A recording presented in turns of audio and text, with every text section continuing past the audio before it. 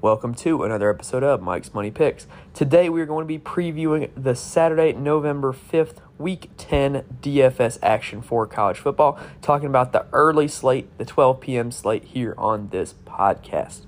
It is a really good weekend of college football. We've got a matchup of the century in Georgia and Tennessee. Got a lot of other good games as well, so I'm excited to talk about it on here.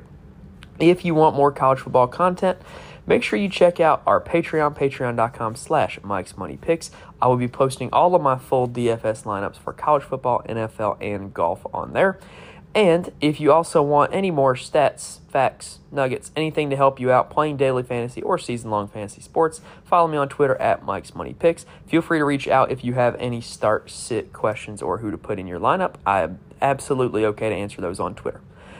This is my weekly most listened to podcast episode, the Saturday early college football preview. So please help me out, rate and subscribe, tell a friend, help get the word out. If you know anybody that's interested in playing college football DFS, recommend this podcast to them. I'm trying to grow this listener base, and you guys are very loyal, and I appreciate you listening, so please help me out and get the word out.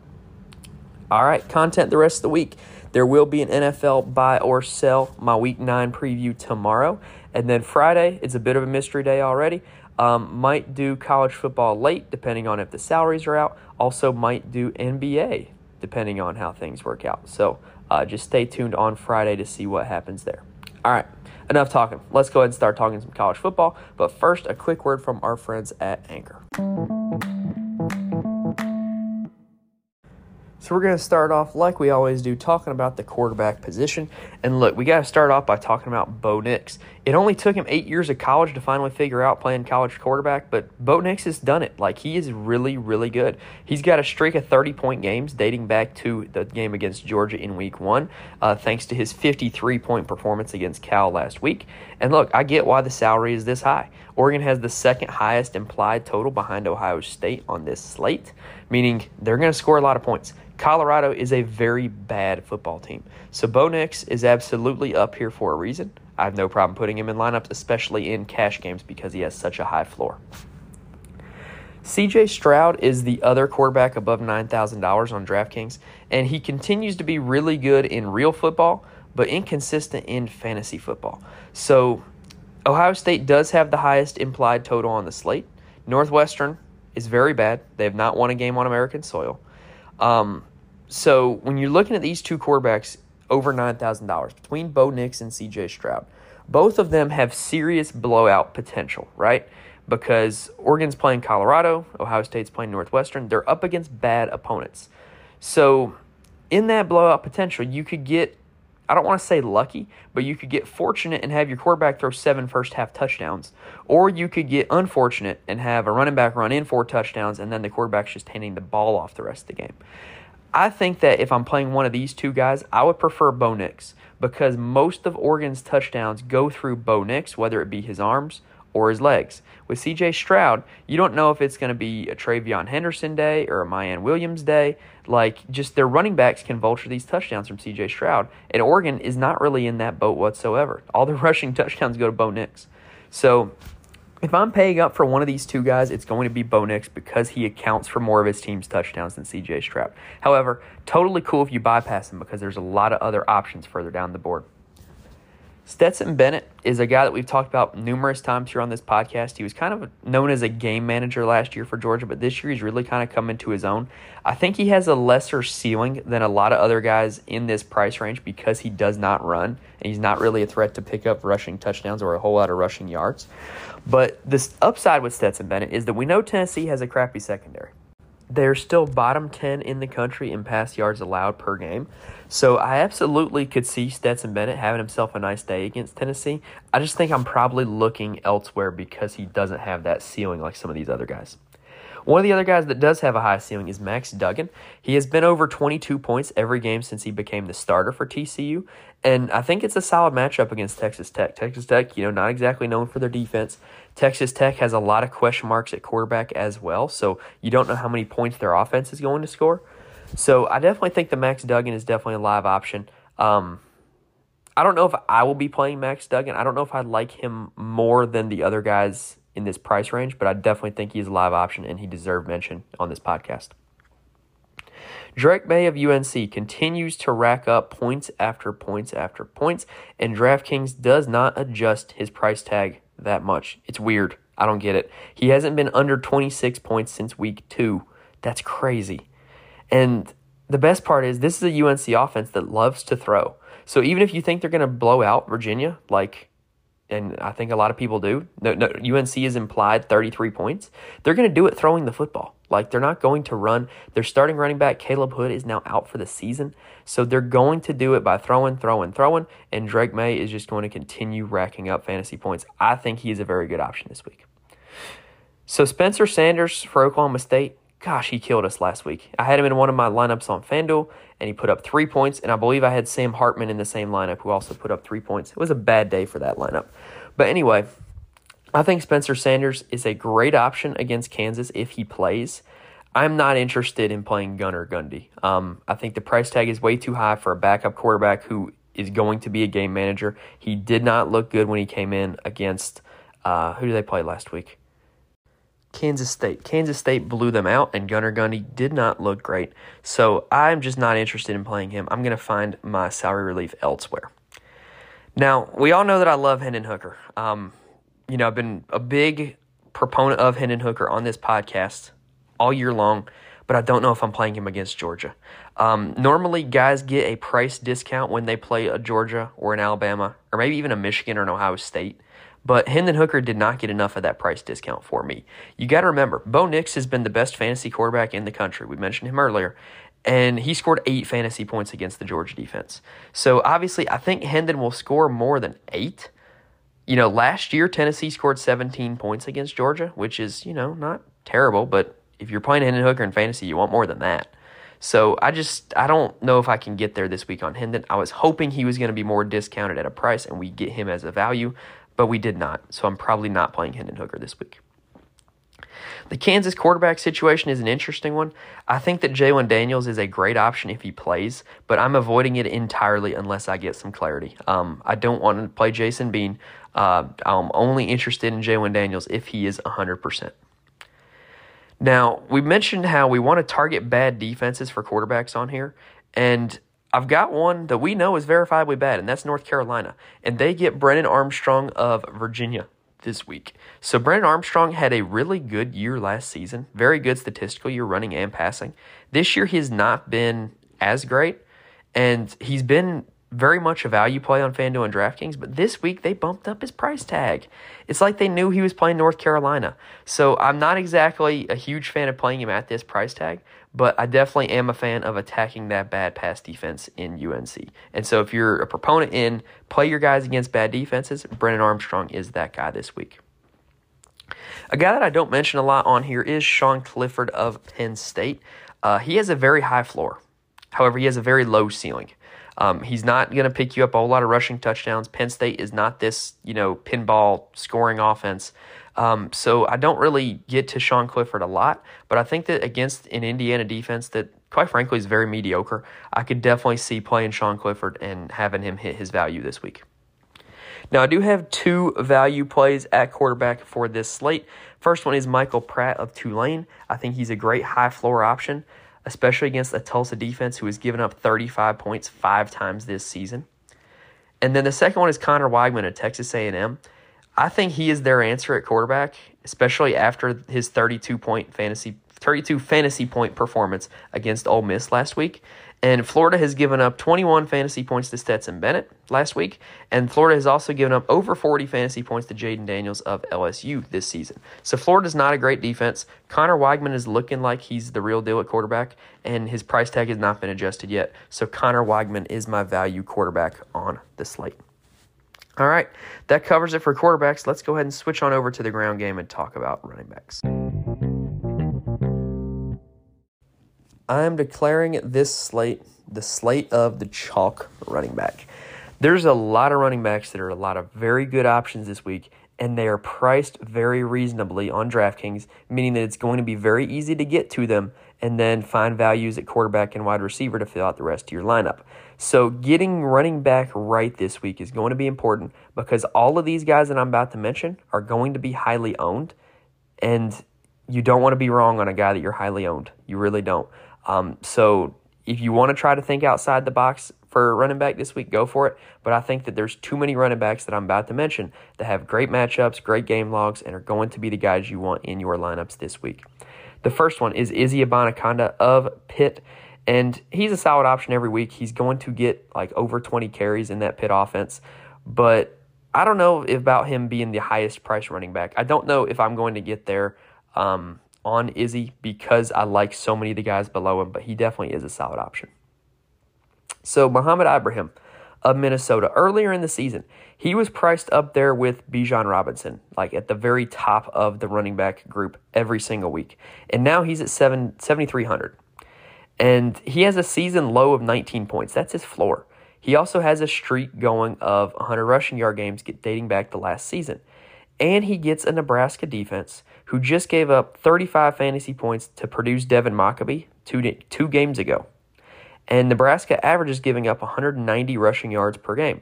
Look, it just makes too much sense to play Mo Ibrahim, especially at this price tag. I'm surprised his price is not significantly higher. There's going to be a lot of ownership on him, but I also think he's in for a very big day. Sean Tucker of Syracuse is a guy that is going to be used heavily for that offense, no matter who Syracuse plays at quarterback. Garrett Schrader had to leave the Notre Dame game early, so it's unknown his status heading into this week. But like I said, Sean Tucker's a guy that's going to get the football no matter who's taking snaps. And Pitt's run defense is not too great, so I think that Sean Tucker of Syracuse is definitely a good option. Kenny McIntosh of Georgia could easily do what Jahmyr Gibbs did to Tennessee 3 weeks ago. Jahmyr Gibbs of Alabama. Gibbs is a primary pass-catching back who had over 40 fantasy points against Tennessee. He had some long catches, had some long runs, got in the end zone a few times, and Kenny McIntosh can do the same. We know the Tennessee pass defense is not great, and a pass-catching running back is a great way to exploit that, and that is what Kenny McIntosh does.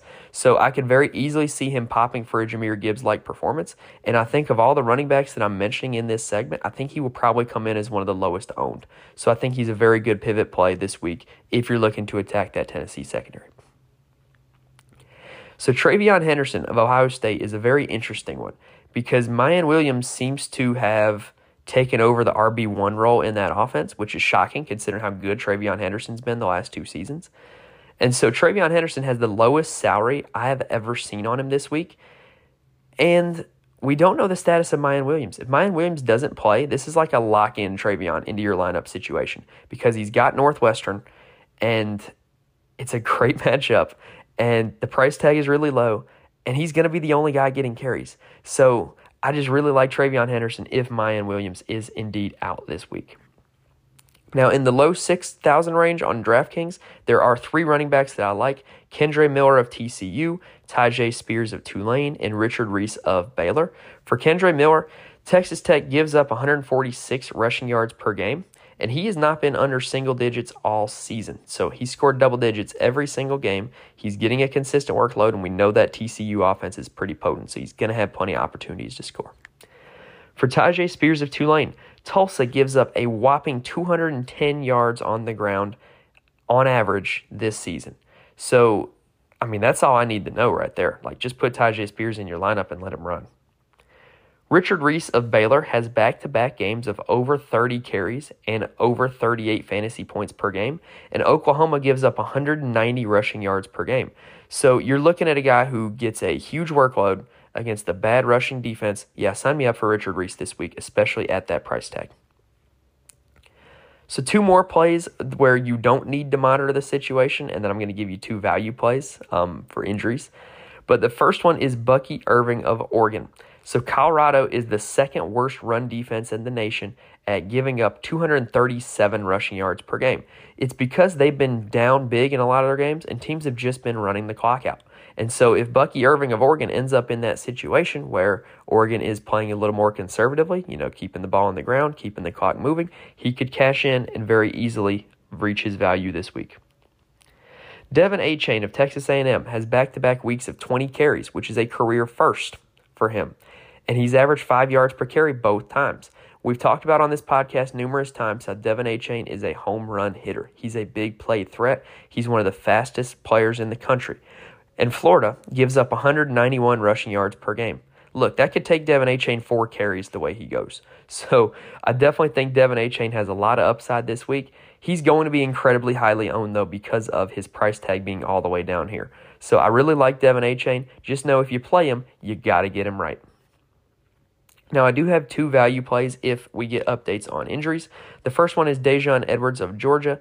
If Kendall Milton sits, Dejon Edwards is the second running back. They do kind of operate on a committee basis, and we saw Dejon Edwards score twice against Florida. He could do the same against Tennessee. And then the second one is Jaden Nixon of Oklahoma State. If we get an update that Dominic Richardson, their normal starting running back, is sitting, Jaden Nixon is definitely an option as they play Kansas, who is a very weak run defense that we have targeted before. All right, that covers it for the running backs. Let's switch on over to talking about some wide receivers. All right, so we're going to do receivers in the same order that we have been going, where we kind of go by price tag, by team. So the first one we're going to talk about is Josh Downs of North Carolina. And look, he's just an elite option.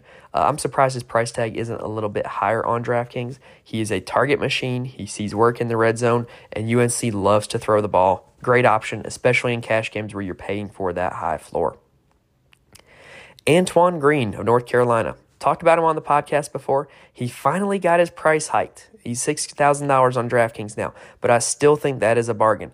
He has finally gotten to the point where he is the number 2 receiver in this offense. He is the number 2 option right there next to Josh Downs. And in fact, him and Josh Downs have been very close in points the last 3 weeks. I absolutely think that triple stacking UNC could be a strategy that wins a GPP tournament for somebody this week. Simply put, we know this offense loves to pass, and no one else is getting consistent looks. So if you're going to, double stack UNC, why not triple stack it? Because you know that these 2 guys are the 2 that are going to be scoring points at the wide receiver position. On the other side of the ball in this game, for Virginia, Keaton Thompson is the only wide receiver with consistent targets. However, I do have a dart throw for this Virginia offense. Billy Kemp IV for Virginia is back from injury. He had 5 catches for 28 yards last week. He was their second leading receiver last season. So if Virginia's going to be down in this game, going to be throwing a lot, they got the now healthy Billy Kemp, and he's only $3,500 on DraftKings. I think he's absolutely a dart throw option if you're trying to conserve salary. For Ohio State receivers, it's the same story every week. Marvin Harrison Jr. and Emeka Egbuka are really good options. They're absolute studs, but you want to monitor the health of Jackson Smith and Jigba. I don't know if I'm as intrigued in playing either of these guys if Jackson Smith and Jigba finally does suit up this week. Quentin Johnston of TCU has finally woke up in October. We heard all offseason about how he has first-round talent, how he's really talented, really good player, and he didn't show much over the start of the season. In October, he has. He hasn't been under 16 fantasy points in 4 games. He's a really solid option. The other receivers in that TCU offense, we've got 2 big play guys, and that's Darius Davis and Tay Barber. They have a very low floor, and they have a very high ceiling because those are the guys that are going to catch 2 passes for 80 yards and 1 touchdown. Like, that's going to be their stat line. Or they could go 2 passes for 8 yards and no score.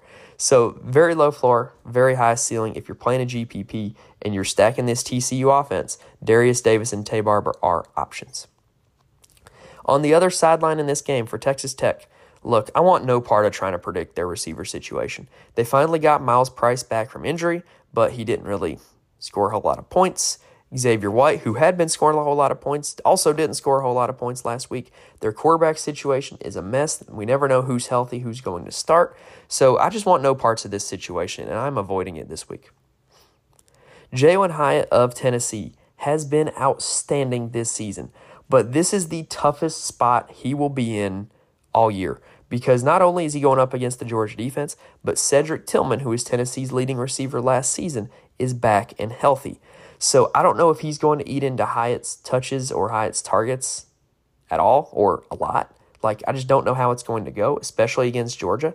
But if you look at Hyatt's success, a lot of it has come from wheel routes where you kind of have somebody run a post or a go ahead of him, and then he hits the wheel up down the sideline and catches the defense slipping. And I don't know if they're going to be able to do that a whole lot against Georgia. So Jalen Hyatt, he's been great all season. He's been great for us all season, but I don't know if I'm going to be playing him this week.